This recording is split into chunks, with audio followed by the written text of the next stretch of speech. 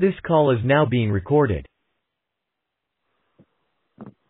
Hello, everybody out there. This is the Master Blaster podcasters, usually putting misinformation on blast with political episodes. But we are stepping into a different format here a little bit, talking heavy metal, specifically thrash metal. We got the top 10 thrash metal bands of all time. Before we go into this, let's talk a little bit about some other episodes we're going to do coming up. We talked about Chicago episode. We're talking about our love of Chicago, living here for so long. Dirty, even though you live in Alaska now. Also, too, by the way, I'm Dylan. This is Dirty Mouth. Dirty, how you doing, man? Good. Smelling good. Good. So what do you think about, besides that, maybe a future, best grunge bands? Because we want to get into the 90s, too, you know what I mean, besides the 80s. So we're going to cover some music here in some of these episodes coming up. Not every single one, but just to give you a heads up. And then we'll also get into eventually something to do with comedians, because we love stand-up comedy and stuff like that. So anyway, all kinds of subjects to come. Feel free to email us if you want us to cover a certain subject that you love. And by the way, thanks to all those who have checked out our Ozzy versus Iron Maiden podcast. The podcast has done pretty good, but the YouTube videos of part 1 and part 2 are being listened to at a good rate. So thank you for listening to those. We have picked up some subscribers on YouTube. Again, we don't get a lot of messages though, or comments. Feel free to leave some comments. We'll mention them on the air. All right, so let's get into this. We got the top 10 thrash metal bands of all time. What we're going to do is we're just going to go through. We're not going to spend too much time on each band. We will talk about albums we love, members of the band we love specifically. If we love a drummer, a guitar player, whoever the individuals are in these bands that we love, we'll talk about it. Hopefully in the end we'll have time to go through maybe a little list of bands that we forgot or some other bands, because there's obviously more than 10 bands. And if we really have time, we can get into the top 30 thrash metal bands of all time according to Spin Magazine. So this will probably be a two-parter again. So let's get into it right now. Dirty, what do you got for, first of all, anything you want to talk about describing thrash metal, which I consider to be an extension of punk, like a heavier, faster, more technically sound version of punk. But any thoughts that you have before we get into the list about thrash metal? No, not really. I mean, it's just it's very definitive, genre and time in the metal scene. So that's about it. Yeah, I mean, what I see also is in a lot of these bands, we have, hard rock bands that talk about chicks mostly and partying and drinking. Then you've got heavy metal, which talks about sword and sorcery and Dungeons and Dragons, Dio and Oz, and the devil and Ozzy and stuff like that. Then we've got thrash metal. I think is a little bit more informative about what's going on in society.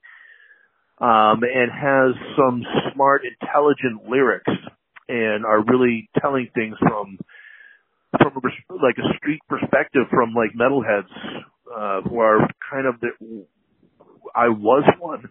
Not gonna stay in. I mean, I still listen to a lot of metal, but anyway, one of my favorite types of music of all time. I do have to admit, Dirty, you can tell me what you think. It's really the 80s and 90s is what I'm focusing on. I'm not. Even the bands we mentioned, some bands I've followed into the 2000s, some I really haven't. Mm-hmm. So we'll go into that as we mention our bands, but this really is going to be 80s and 90s heavy, especially the 80s, which is the birth of thrash metal in San Fran. All right, San Francisco, that is. So let's start out. Dirty, start us off with your list. Who do you have for number 10 as your best thrash metal band of all time? 10, I would start off with Metal Church. Excellent. Pretty good band. The Dark was an amazing album. I used to listen all the time when I was younger. Still like it. So, really good album. Yeah, it's a great album. You haven't heard much of the first one. You don't actually like Blessing in Disguise that much, right? No, not at all. Okay. So there's two different singers for Metal Church. The first one, well, I'll go into them a little bit more. I have them higher up on my list. We'll go into them more. I know the second singer, R.I.P. to Mike Howe, who was the singer for Blessing in Disguise, and the record after that, which had, I don't know, Date with Human Factor, I think it was called. It's a very good album. I guess he committed suicide, unfortunately. He hung himself. Oh, no. In his garage a couple of years ago. So, that's really all I know about him. But yeah, The Dark, I'll go further into Metal Church on my list. So we got number 10, you got Metal Church. Have you ever seen him in concert, by the way? I never got to see him in concert. I think when the album came out, we had moved to Alaska, my mom and I, so I didn't get a chance to see him, and my mom was pretty tough about that shit, so. Yeah. I didn't get to see them either. I know they got put on to some bigger tour in the early 90s. I believe it was a Metallica tour. It was Metallica. Yeah. I think that one of the guitar players from Metal Church, the one who replaced the founder, I'll get into this a little further again, but I believe his name is John Marshall. I believe he's the guitar tech for Metallica when they go on tour. He's basically the guitar roadie or the guitar tech for them. So I think they got to tour with them once. Anyway, okay, let me start with my number 10. I'm actually going to cheat a little bit here because I have a tie. So I'm going to do two bands here. The first band I'm going to do, number 10, is Annihilator. Pretty much the best Canadian thrash metal band of all time, headed by Jeff Waters, who writes the majority of the music and the lyrics. They're a band that had a cacophony of singers. Basically every album they changed singers just about. I followed them through the 90s. By the way, Alice in Hell, their first album, 1989, is fantastic. It's still my favorite album. Heavy classical. He's a heavy classically influenced guitar player, great acoustic classical guitar to go along with some great heavy riffs. If you're a fan of Randy Rhoads, then you'll probably be a fan of this guy. Dave Mustaine is an enormous fan of Jeff Waters. He actually asked Jeff Waters to join Megadeth after they kicked out Jeff Young, which was after So Far, So Good, So What. So, and he declined. He didn't want to be a part of Megadeth. He probably knew he'd get kicked out after enough. So, but he was supposed to be a guitar player for Rust in Peace. They, of course, chose Marty Friedman, who I find a really good guitar player, but inferior to Jeff Waters. A little bit more on Annihilator. My records of choice for that, not only Alice in Hell, the first one, but the second record they put out, Never Neverland, Fun Palace, is on there, Stonewall. It's those two albums I listened to heavily, and then moved on to Set the World on Fire, which was kind of an average record. Lyrically, sometimes they've been hurting for some good hardcore lyrics, especially after the first record, but and the singer was pretty bad on that one. Musically, very good. So anyway, Annihilator, if you love metal, if you love thrash metal, definitely check them out. The musicianship is really high. Jeff Waters, one of the best thrash metal musicians of all time. Okay. Number 10, let me quickly mention my second band at number 10 is the band Forbidden out of San Francisco, a fantastic thrash metal band. Of course, let me actually bring up their page so I get all of the names right. But there we go. Come on, Forbidden. There we go. So Paul Bustoff actually replaced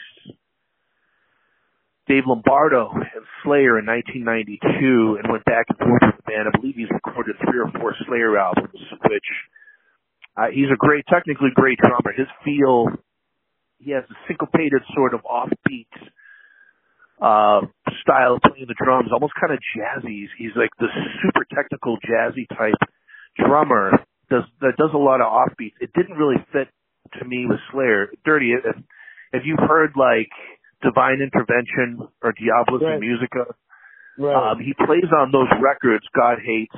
And to me, like the rhythm, he just didn't have that groove rhythm that Dave Lombardo had, which, you know, weights Slayer down, I think, a little bit.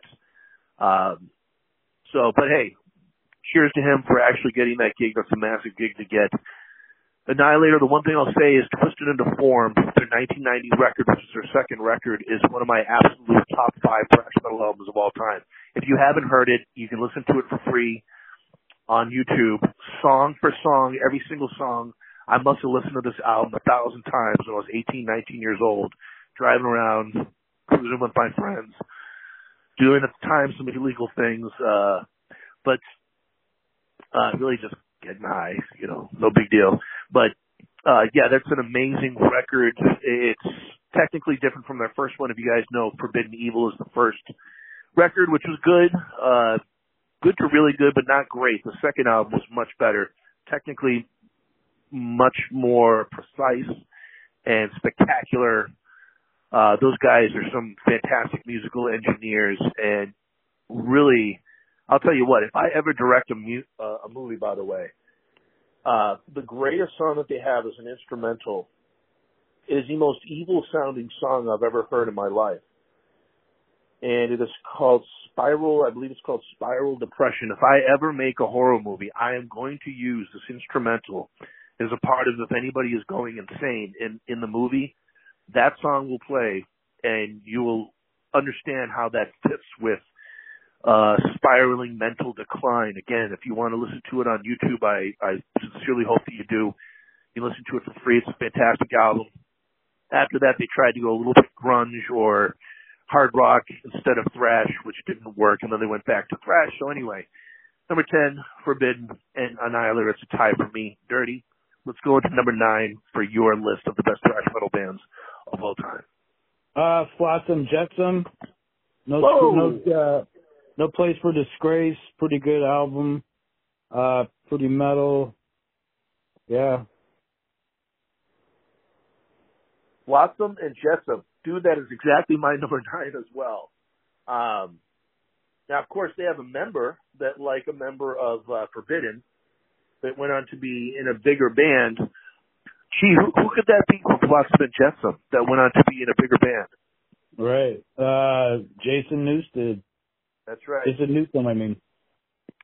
So Jason Newsted was on Doomsday for the Deceiver, and again, that's my number 9 band too, so let's talk about it. I'm not a huge fan of Doomsday for the Deceiver, the first one. It's okay. No Place for Disgrace, I think, is much better. Jason Newsted was gone by that point. Let me check this real quick.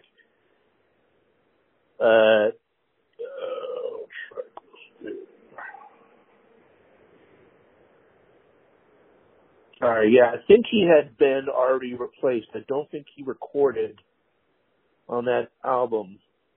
It doesn't give me a list of personnel for that record. I know Troy Gregory was the first one to replace Jason Newsted. Hard on You is a classic heavy metal song. The first track on No Place for Disgrace. Escape from Within is pretty good, kind of a little bit of a slower song. And also, what is it, Misguided Fortune on the second side is fantastic. I'm a huge fan of their band. Their drummer, Kelly Smith, I believe, is a fantastic drummer. And they have actually more records besides Flotsam and Jetsam, besides No Place for Disgrace. This is a band that I did follow into the 90s. When the Storm Comes Down was the record directly after No Place for Disgrace, which I think is even better than that record. It's a better record. It's not mixed. It's got kind of a weird, quirky mix to it. I don't think it's produced as well.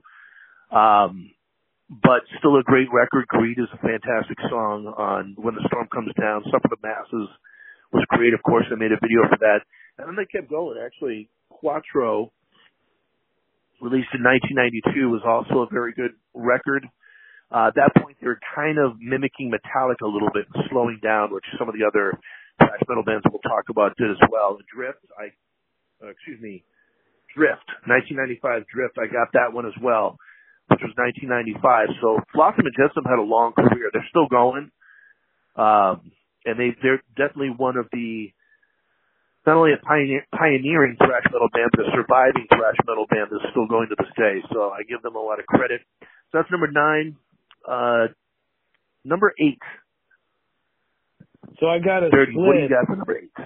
I got a split because Okay. I just realized my list was a little bigger, but I have to say Overkill and Voivod. Gotcha. Yeah, Voivod, San Francisco, Overkill. I think they're San Francisco as well. A lot of these bands come from San Francisco. Do you have a favorite album from Overkill? They're an absolute, and most people would put them on a top 10. I don't on my top 10, but I have them like right outside the top 10. Do you have a favorite Overkill record? Let's see. Favorite album. I mean, there is Under the Influence in 1988. Years of Decay. Elimination. Yeah, that's their best song. That's what I got into them for. But I like No Place, or I like Years of Decay. That's a good album. Yeah, Under the Influence has Hello from the Gutter, which is a really cool song. I remember their logo, which is a little bat flying around in the video as they're going through different parts of the city. Overkill, definitely a very influential thrash metal band. So I do like them as well. And what was your other band? Voivod? Voivod, who Jason Newsted actually recorded recorded with them on one album in 2005. Good band. I like their sound. They're influenced by, I believe, like Maiden and a lot of bands, but Pink Floyd gave them kind of an influence as well to, I don't know, I would say they're kind of prog metal. They're like Time Changes and almost math metalish, but they're a great band, and actually I believe they're from Canada. Oh, Voivod, they're not from San Fran? I don't think so, no. But yeah, they're pretty good. Really obscure metal band. Just did their own thing, and I think they're still around too right now. But yeah, Canadian. Yeah, they're Canadian from Quebec, eh? So. Yeah, cool band. A lot of these thrash metal bands have gone through like a prog phase. I mean, the Twisted into Form, when I talked about Forbidden, that was kind of like their prog metal, where they're getting just very specific with time changes and offbeats, getting very complicated and sophisticated with the music and the meter changes. So there's another thing I love. I mean, to be honest with you, when I was 16, I'm like, I want to be in a thrash metal band, but not. I didn't want to be in like just a 2-chord glorified punk band. I wanted to be in something a little more sophisticated. The problem is that's hard to start out when you're first starting out to be in a progressive metal, thrash metal band, because it's just difficult music to play. I probably should have started out playing punk, but I didn't. I went right to thrash metal. So that's number 8, where you have a tie. Number 8, I'm going into one of the Big 4, number 8. I put them a little bit lower compared to the other Big 4. So number 8 to me is Anthrax. Oh. East Coast band as opposed to West Coast bands. They go way back to the early 80s. Scott Ian, very influential guitar player. I'll tell you what, too, their drummer, Charlie Benante, is magnificent. One of the best musicians in thrash metal. Their lead guitar player, Dan Spitz, I always thought was not one of the best for thrash metal. He was always really kind of average. Anthrax obviously has had a magnificent career, long career. You can talk about Among the Living, which is one of the classic thrash metal albums, Spreading the Disease. Stadiophobia, which has, to me, their heaviest song probably ever, which is Be All End All, and one of my other favorite songs, Making Me Laugh, which is sort of a nod to Preachers, which a lot of thrash metal bands took a look at a snipe at Religion. Right. And then it leads up to their best album, to me, Persistence of Time, 1990, all the way from the beginning to end. Fantastic record. It's definitely their most technically, their best album. It's their best produced album, too, as far as their sound and their mix. I love Intro to Reality, Belly of the Beast. Boy, they did a great cover of Got the Time by Joe Jackson. And they also have, what was that song? I'm Not Afraid. I'm a Walking Razor Blade. Face to Face of Fear. Face to Fear. Face of Death. Laugh when others tear. Tear when others laugh. Great. Great lyrics. Whatever song that is great. Yeah. And also, too, they're delving into race relations. One of their first, Scotty Ian talks about how he grew up with a racist family. And it's called Keep It in the Family, which is, wow. I mean, their heaviest stuff is on that record. I mean, now there's plenty of heavy stuff, but they're moving away from that thrash metal sound a little bit of Spreading the Disease, and the drum beats are getting a little bit different, a little bit more technical. The guitars, I think, give better guitar riffs, more heavy metal guitar riffs. The guitar riff for Keeping It in the Family, guys, if you haven't heard that, go listen to it. It is just drop D tuning. It's heavy as shit. Great song, great album. And then, of course, John Bush replaced Joey Belladonna. They went on to do Sound of White Noise in 1992, which is another very good record. Only is one of their greatest songs. So anyway, Anthrax. I think we will do a future top 10 metal albums of all time, where we get real specific with songs and production of specific albums. We don't want to get quite as specific with this because of time constraints, but yeah, number 8 for me is Anthrax. Dirty, what do you got for number 7? For number 7, I have Death Angel. Death Angel, classic. Yeah, classic, San Francisco Bay Area thrash metal. They're amongst, in my opinion, they're amongst the, I don't know, the super legion of thrash metal bands. Like, they, just amazing guitar players, just all around good band. They were like, what I liked about thrash metal, when you talk about politics and, difference, is thrash metal actually is more diverse for metal. Metal is so conservative and all that. But San Francisco was great, and thrash metal was great because you start seeing, not just white guys, like Death Angel's all Filipino. So it was kind of like, kind of a reflection of that scene in California. And, they great band though. I don't know. I can't say enough. Good rhythm guitar, good lyrics. Act 3 is probably my favorite. They're still around today. I just saw something on them. They were playing a show in honor of Metallica. But yeah, so they each put some albums out. They're just still alive. It's another nice thing. So yeah. Yeah, Death Angel was really big when I was in high school listening to thrash. People were talking about different thrash metal bands, and Act 3, Ultraviolence was their first one that I remember. Act 3 was probably their biggest. Seemingly Endless Time, the first song is great. Great song. I remember actually hanging out with a buddy of mine, and he mentioned Death Angel, which was his favorite band, and Act 3 was his favorite record. Nice. And we go out and go driving and hang out at different parts, different, beautiful spots in New England to go and, just kind of set up camp and smoke a little something and enjoy nature. And we would listen to different thrash metal bands, heavy metal bands, and he mentioned Death Angel, and he says, mark my words, Dirty, if you ever had a friend tell you, like, in 20 years, this is what's going to happen, mark my words, and you actually remember the big proclamation that a friend of yours made of what's going to change or what's going to happen in the future. After Act 3, he said, Death Angel is going to be the biggest heavy metal band of all time, and he goes, mark my words, Room with a View is going to be the stairway to heaven for our generation. Wow. And I listened to it, and I'm like, really? And I heard the song is okay. I mean, I like Act 3. That song specifically is okay. I guess I'd have to go back and listen to it again to have a more specific opinion. But it certainly didn't happen, actually. Now, actually, I think with Death Angel,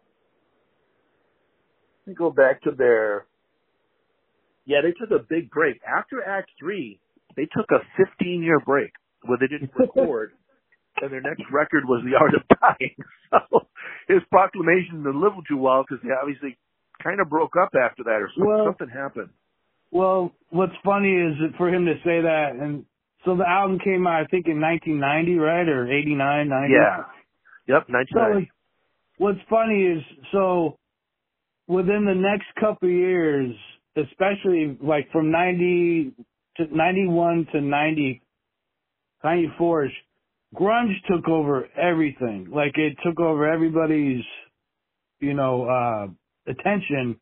And like, very few thrash bands made it. I think Metallica, and Megadeth and Anthrax, they blew up, but, Metallica blew the fuck up. And, they crossed over, everybody started listening to the Black Album. So it's funny you say that because I was going to say if you go off popularity, The Unforgiven is probably the Stairway to Heaven. Not my opinion, but for like airplay and, for a metal ballad compared to like, A Room with a View, which I think is a really good song. But I mean, if you look at the facts of the matter, that's a funny statement to say, to make. But yeah. Yeah. Thrash metal is not known for a lot of ballads, rightfully so. Obviously with Metallica, I mean, Enter Sandman is their biggest song. I mean, it's far from their best, I feel. But what's funny is that I took a look at the 1990s, the biggest records of the entire decade. And you had in the top 10, like, the Bodyguard soundtrack from Whitney Houston. There was Pearl Jam's first record.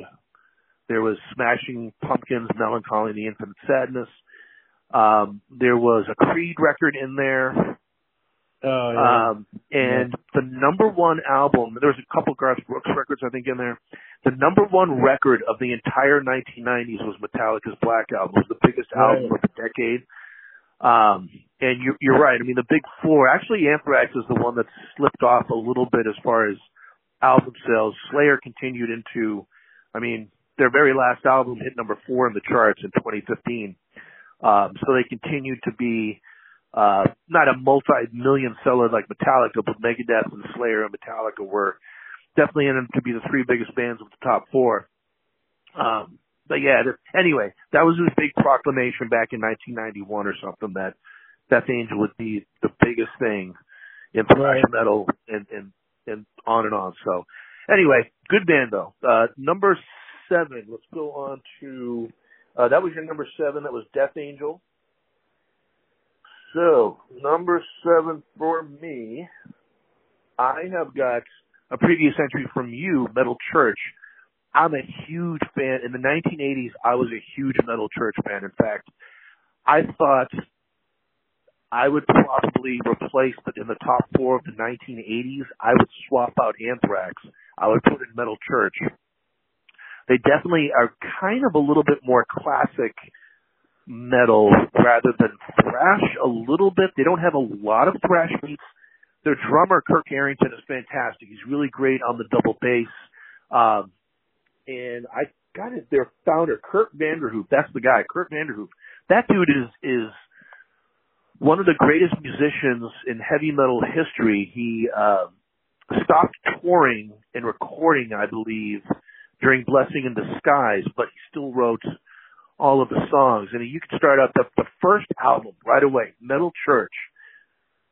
That song, it really defines their sound. It's that whip, fast, crazy, and it's just with the giddy up riffs and the great beats. The drummer's not even playing a specific heavy metal beat. He's fitting a groove into this fabulous thrash metal riff. And that song really kind of defines thrash metal for me. And that first record was huge. In fact, Slayer talked about the biggest show of the early days that they played was, sometimes a band would go on tour, but they wouldn't tour with the same band throughout every single state through their entire tour. So Slayer went on a West Coast tour. When they went to Seattle, they actually opened up for Metal Church instead, even though they were nationally bigger and had more albums at this time. So they opened up for Metal Church. They played this amphitheater before, I think, like 3,000 people, which at that time, Metallica, Slayer, I mean, those guys were playing clubs. And they said it was the biggest show. They looked out and they said, holy shit, these guys are huge. At least in Washington. They come from Washington State. Seattle's own. So Metal Church, and they continued that on. The Dark is a great record. For some reason, the critics, the heavy metal critics, are down on that record, but I think that has got a lot of great songs. Watch the Children Play is a classic.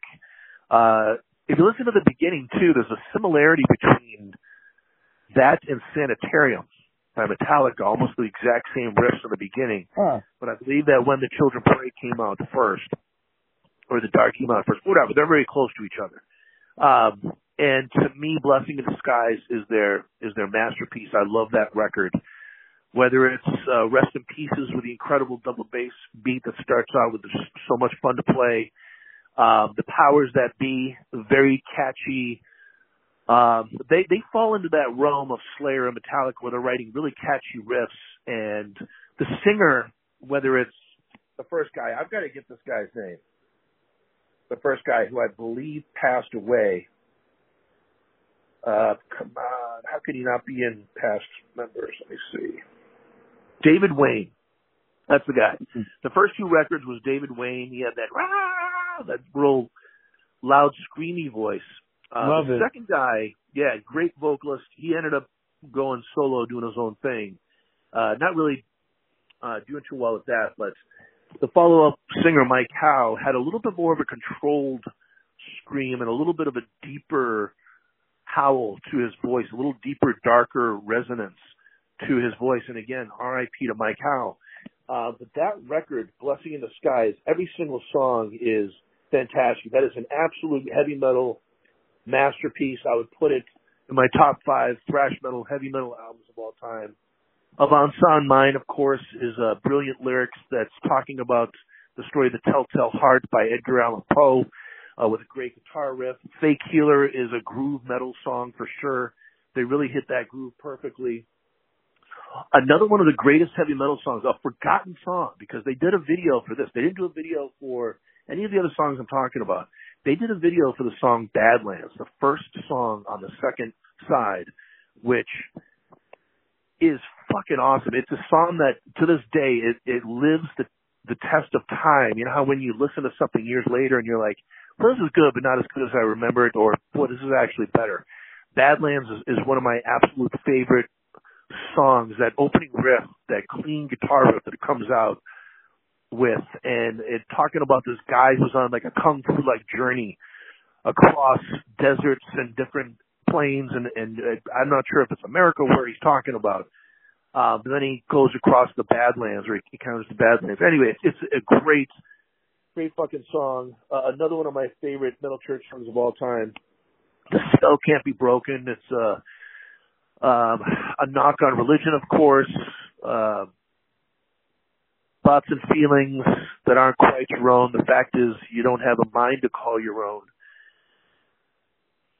Something about a Bible. Anyway, I can't recite all of the lyrics. The lyrics are really great for that song. Great opening guitar riff, just coming in, and the dynamic that the drummer creates. Kirk Arrington with that, fantastic. Just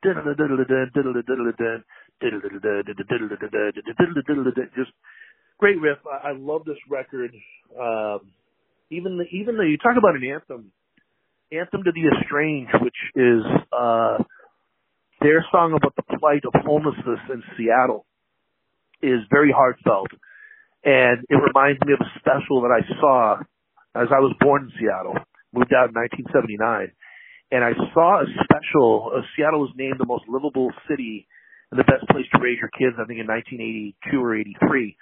Some producers, some indie filmmakers took that, and they lived in Seattle. I think they lived in Seattle, and they said, Joe, I see a lot of homeless kids on the streets.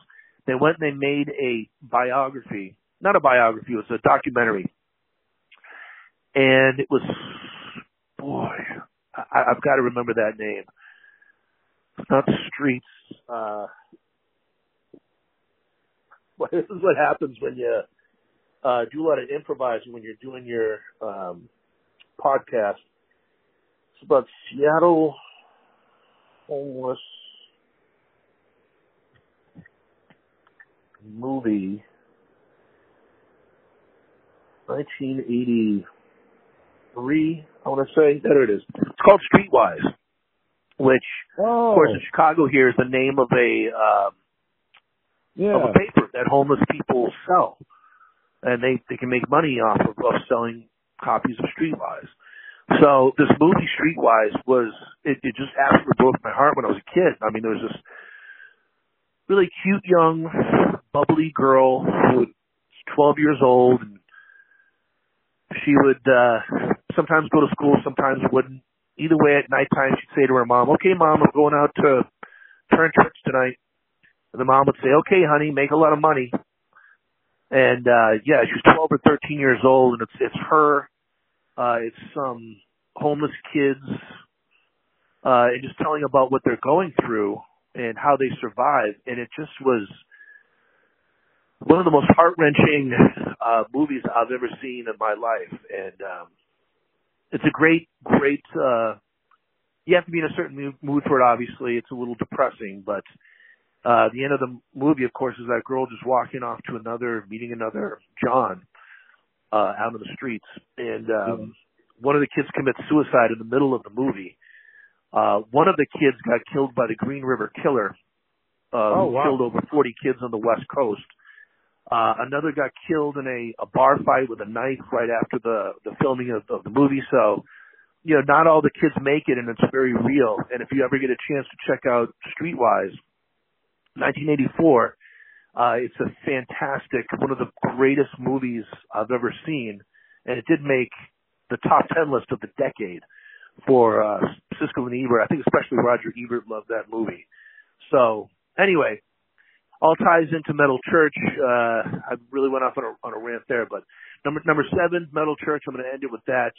Also love The Human Factor. Very good record. They should have been bigger than they were. Dirty. Let's go on to the number 6.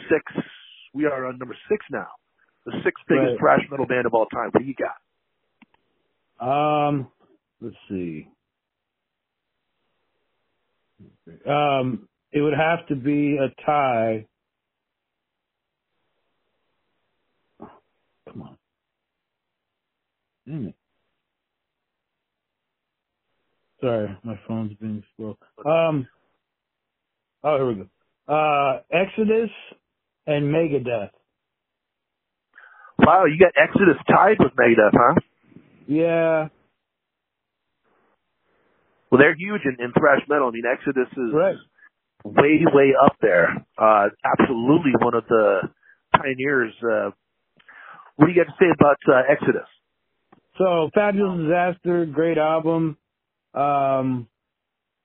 Great lyrics. A lot of the subject matter is actually pretty deep, talking about the prison system, just making a lot of social conscious comments. Just great rhythm guitar. I like the singer. They do a really good cover of AC/DC. Toxic Waltz is a great single. They had a great tour that year. I think they went on tour with Halloween for this MTV thing. Just great album. Kirk Hammett and Metallica left them to go join Metallica, but I don't know. I just thought they were great, and I thought their name is great. I had to look it up when I was a kid because I didn't know what it meant. So they make you think about stuff, and they're another San Francisco group, really good, just classic. Yeah, they've survived the test of time. They're still going these days. Gary Holt did replace Jeff Henneman in Slayer. Rest in peace, Jeff Henneman. I think the greatest thrash metal musician of all time. In 2013, right around that time, right after the Big Four got together, and did some shows together. Henneman passed away. Holt replaced him, then went back to Exodus after Slayer called it quits, I believe, in 2019. Steve Souza, the singer, was, in fact, I think Steve Souza just joined for, I don't even think he was on Bonded by Blood, which is a heavy metal, thrash metal classic, considered one of the first thrash metal albums of all time. He actually was in Testament. And he left Testament after the Legacy, before the Legacy came out, which I guess they had toured on that record for a long time before the record came out. Anyway, Chuck Billy replaced him in Testament, and Steve Souza moved on to Exodus and really had a very good career with them.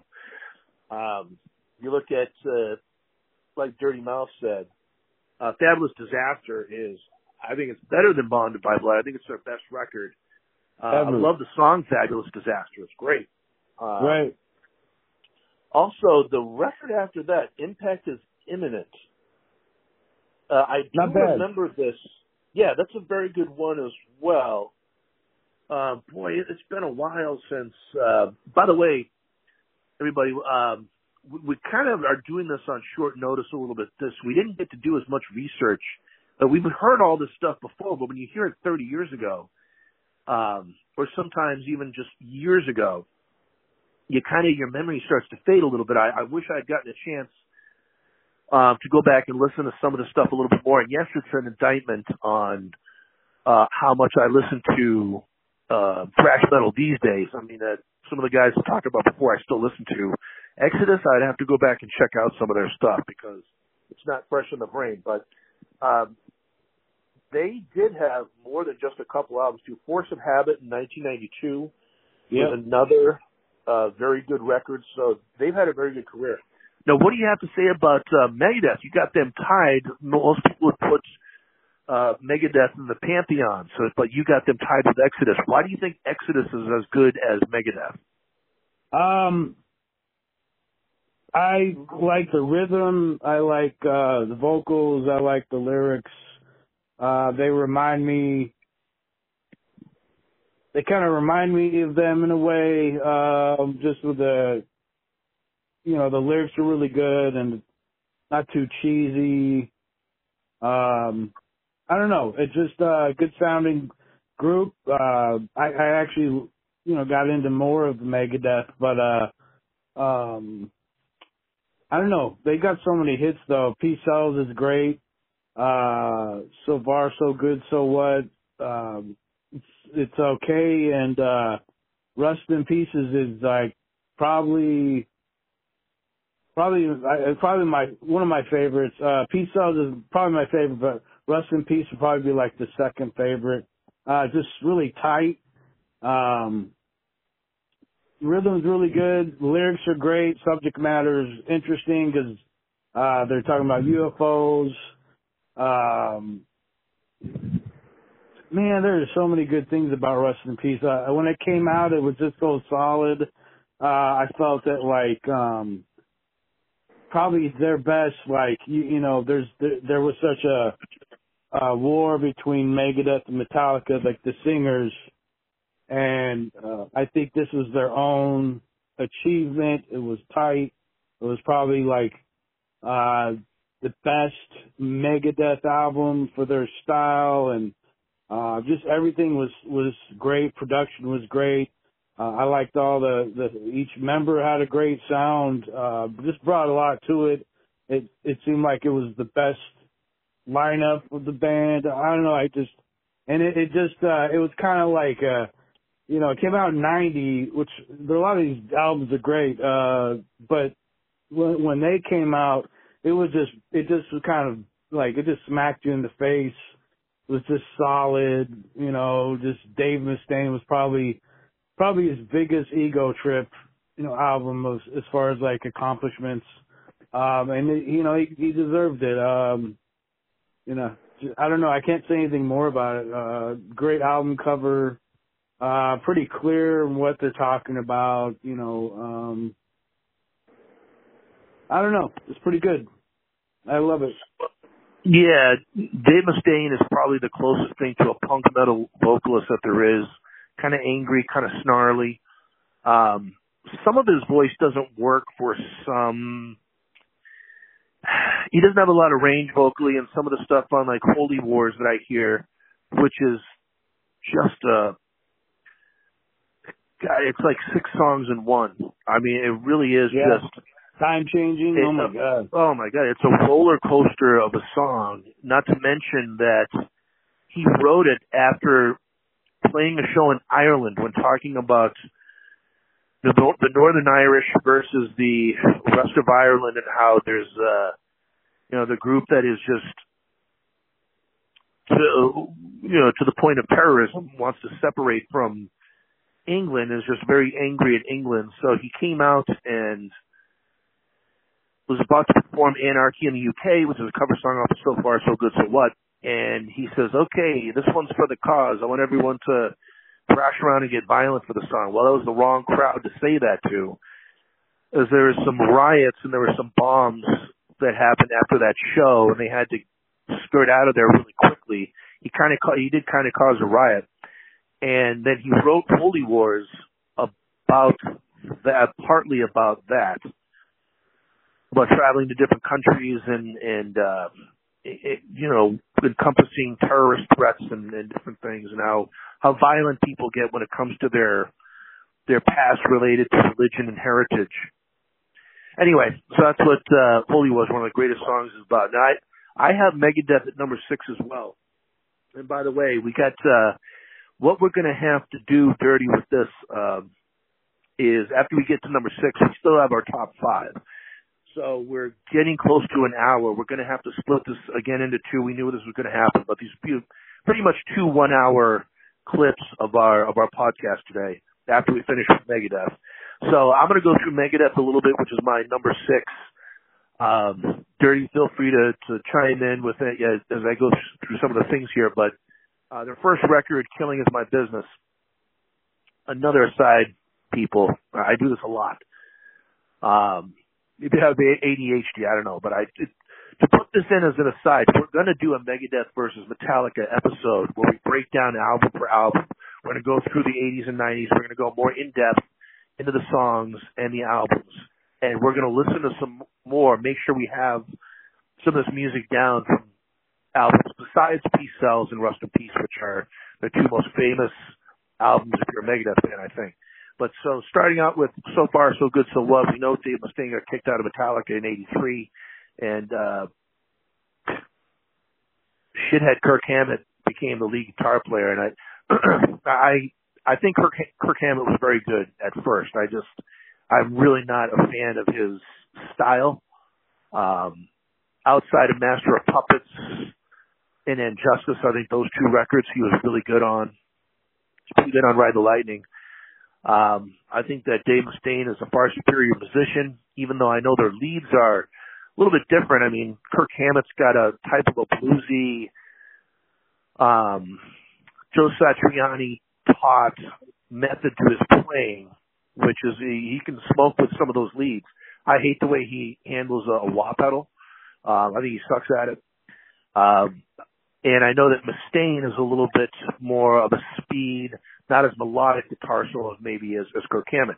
Anyway, if you listen to So Far, So Good, Killing Is My Business, he got a couple of jazz guys in his band. And Chris, I'm going to have to get acclimated with the members of his band. But we got, here we go, personnel. So, of course, Dave Ellison, who was with him all the way up until he, Dirty, did you hear this? Dave Ellison got caught, I think, going back and forth with like a 15-year-old or something online.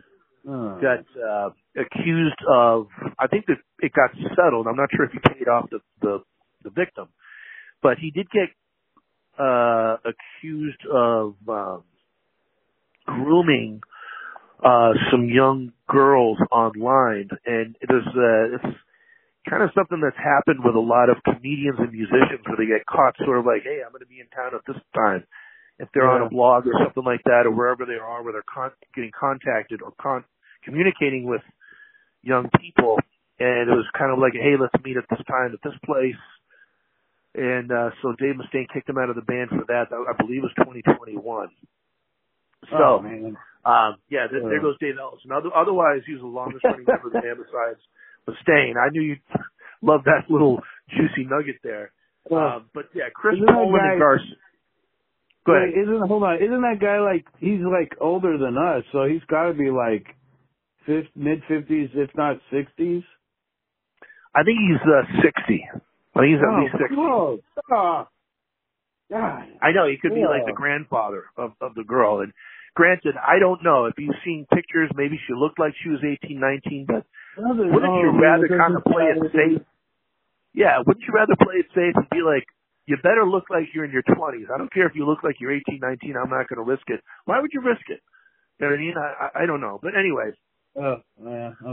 So two guys that he recruits are not two speed metal freaks. Gar Samuelson and Chris Poland are both jazz trained and jazz taught at their instruments, which if there's a music that can compare the technical precision with speed metal or thrash metal, obviously jazz. So that's why he looked towards that, and he said, you know what, they'll have some fresh ideas. They won't be copying Sabbath riffs. They won't be copying Randy Rhoads or any of this kind of stuff. They'll bring in new fresh ideas to the band. So Killing Is My Business starts out, and it just starts out ripping. I mean, that record. Again, I'll try to get through this a little quicker because we're going to do a more in-depth episode of Megadeth and Metallica. But the very first song, which is Last Rites / Love to Death, comes out. Obviously, there's a little piano intro, and it just comes out with this blistering, fast kind of like, it's their statement of like, we're here, we're fast, we're going to play these smoking lead solos, and we're going to try to be that's what Mustaine said. He wanted to kill Metallica as far as speed, heaviness, and precision. Now, I don't think they exactly did. I think Slayer is the one that really became the big dog as far as thrash metal, specifically describing thrash metal. Metallica obviously wanted to be bigger with heavy metal. But anyway, Megadeth, Peace Sells, huge record. I remember they were the first thrash metal band to come out with a video. As it turns out, Slayer wanted to put out a video for Angel of Death, but Rick Rubin said, hey, you can't, we're not going to spend that kind of money on you guys. It was at the time there, it was what's that, American Def Jam? So Def Jam didn't have a lot of money at the time. This was right before they released License to Ill. Oh, yeah, that's millions, right. Yeah, which sold, made Rick Rubin and made him rich. Him and Russell Simmons, as did Run DMC, of course, for Russell Simmons. So Slayer wanted to. Metallica really didn't want to, even though they were signed to Elektra or something. They had the money to do it, but they just didn't want to do it. They were anti-videos.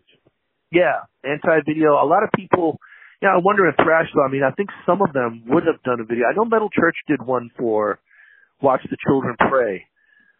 So I'm sure that some of them wanted to do it. They just didn't have the money. The record companies wouldn't allow them to do it.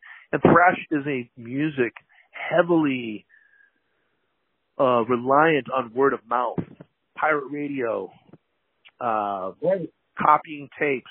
Hey, your friend, hey, I got this record. Listen to this. Black concert T-shirts. That's the way that you spread the name of your band back then, instead of through videos.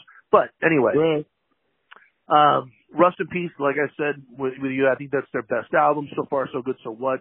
I think is a kind of forgotten gem. Jeff Young, I think, is a very underrated guitar player. Love Mary Jane. Love Hook and Mouth. Love Into the Lungs of Hell. Love In My Darkest Hour. I think that's a fantastic record. That's the best song on the album. Yeah, In My Darkest Hour, you think? Yeah, I like it. The lyrics, the rhythm. I don't know, it's like a hit. It's catchy, it's deep. I don't know, I like it. Yeah, great. And then as the 90s progressed, I I didn't even buy the one that had Symphony of Destruction on it. Didn't even buy it. Wasn't a huge fan of it. I did buy Euthanasia. I thought that was a little bit better. I did like the record quite a bit. And after that, I really never bought another Megadeth record. Well, yeah, me too. Yeah, even though I think that they are a very good band who's continued to, they eventually went back to their thrash metal roots, I think, in the early 2000s. The last thing, we'll leave you guys on this before we start part two. Dirty, did you hear the story about Dave Mustaine went to the emergency room for some reason and was waiting in the emergency room for a friend of his? While he was waiting there, because he was awakened out of a sleep and went to the emergency room, he fell asleep. He fell asleep on his, I believe it was his right arm, one of his arms. He fell asleep on his arm for hours. He woke up, he couldn't feel his arm. He started shaking his arm, and he's like, oh, it's just what happened. If anybody's done that before, you fall asleep on your hand or something like that, you wake up, you get tingles, like little needles shooting into your hand. Right. So he didn't feel any of that, though. He's like, what's going on with my arm? Next thing you know, he's in the emergency room for his arm. He's like, what's going on? He ended up losing the feeling of his right arm, and something happened where he lost the ability to play guitar. And I think this is when he put Megadeth down for a couple of years in the early 2000s. He absolutely lost. Something happened with the nerves between his brain, where his brain X'd out all of the guitar playing. He didn't know how to play guitar anymore. I don't know how else to say this. Wow. He had to relearn how to play the guitar at 35 years old after everything he had learned, because he had a numbing episode with his arm where he lost the feeling, and actually the nerves did something where it kicked out all of everything he knew how to do, how to eat, how to, I'm sure, do anything else that you'd have to do with your right arm, which was a lot of different things. Skills. Yeah. All of his, exactly. There you go. He lost his motor skills with his right arm. And if he was older, I mean, maybe he would have had a stroke or something like that. But, because he was so young, that didn't happen. But anyway, huge story for him is that, what a comeback story, having to relearn how to play guitar with everything that he had already learned, in the 2000s to make a comeback. Most people would have said, fuck it, and retired, but he didn't. So anyway, he is a tenacious motherfucker. All right, so let's end part one of this episode right now. We got the top 5 thrash metal bands of all time coming up. Please stay tuned. Again, we will post both of these together when they air. And Dirty, talk to you in 2 seconds, okay? Okay.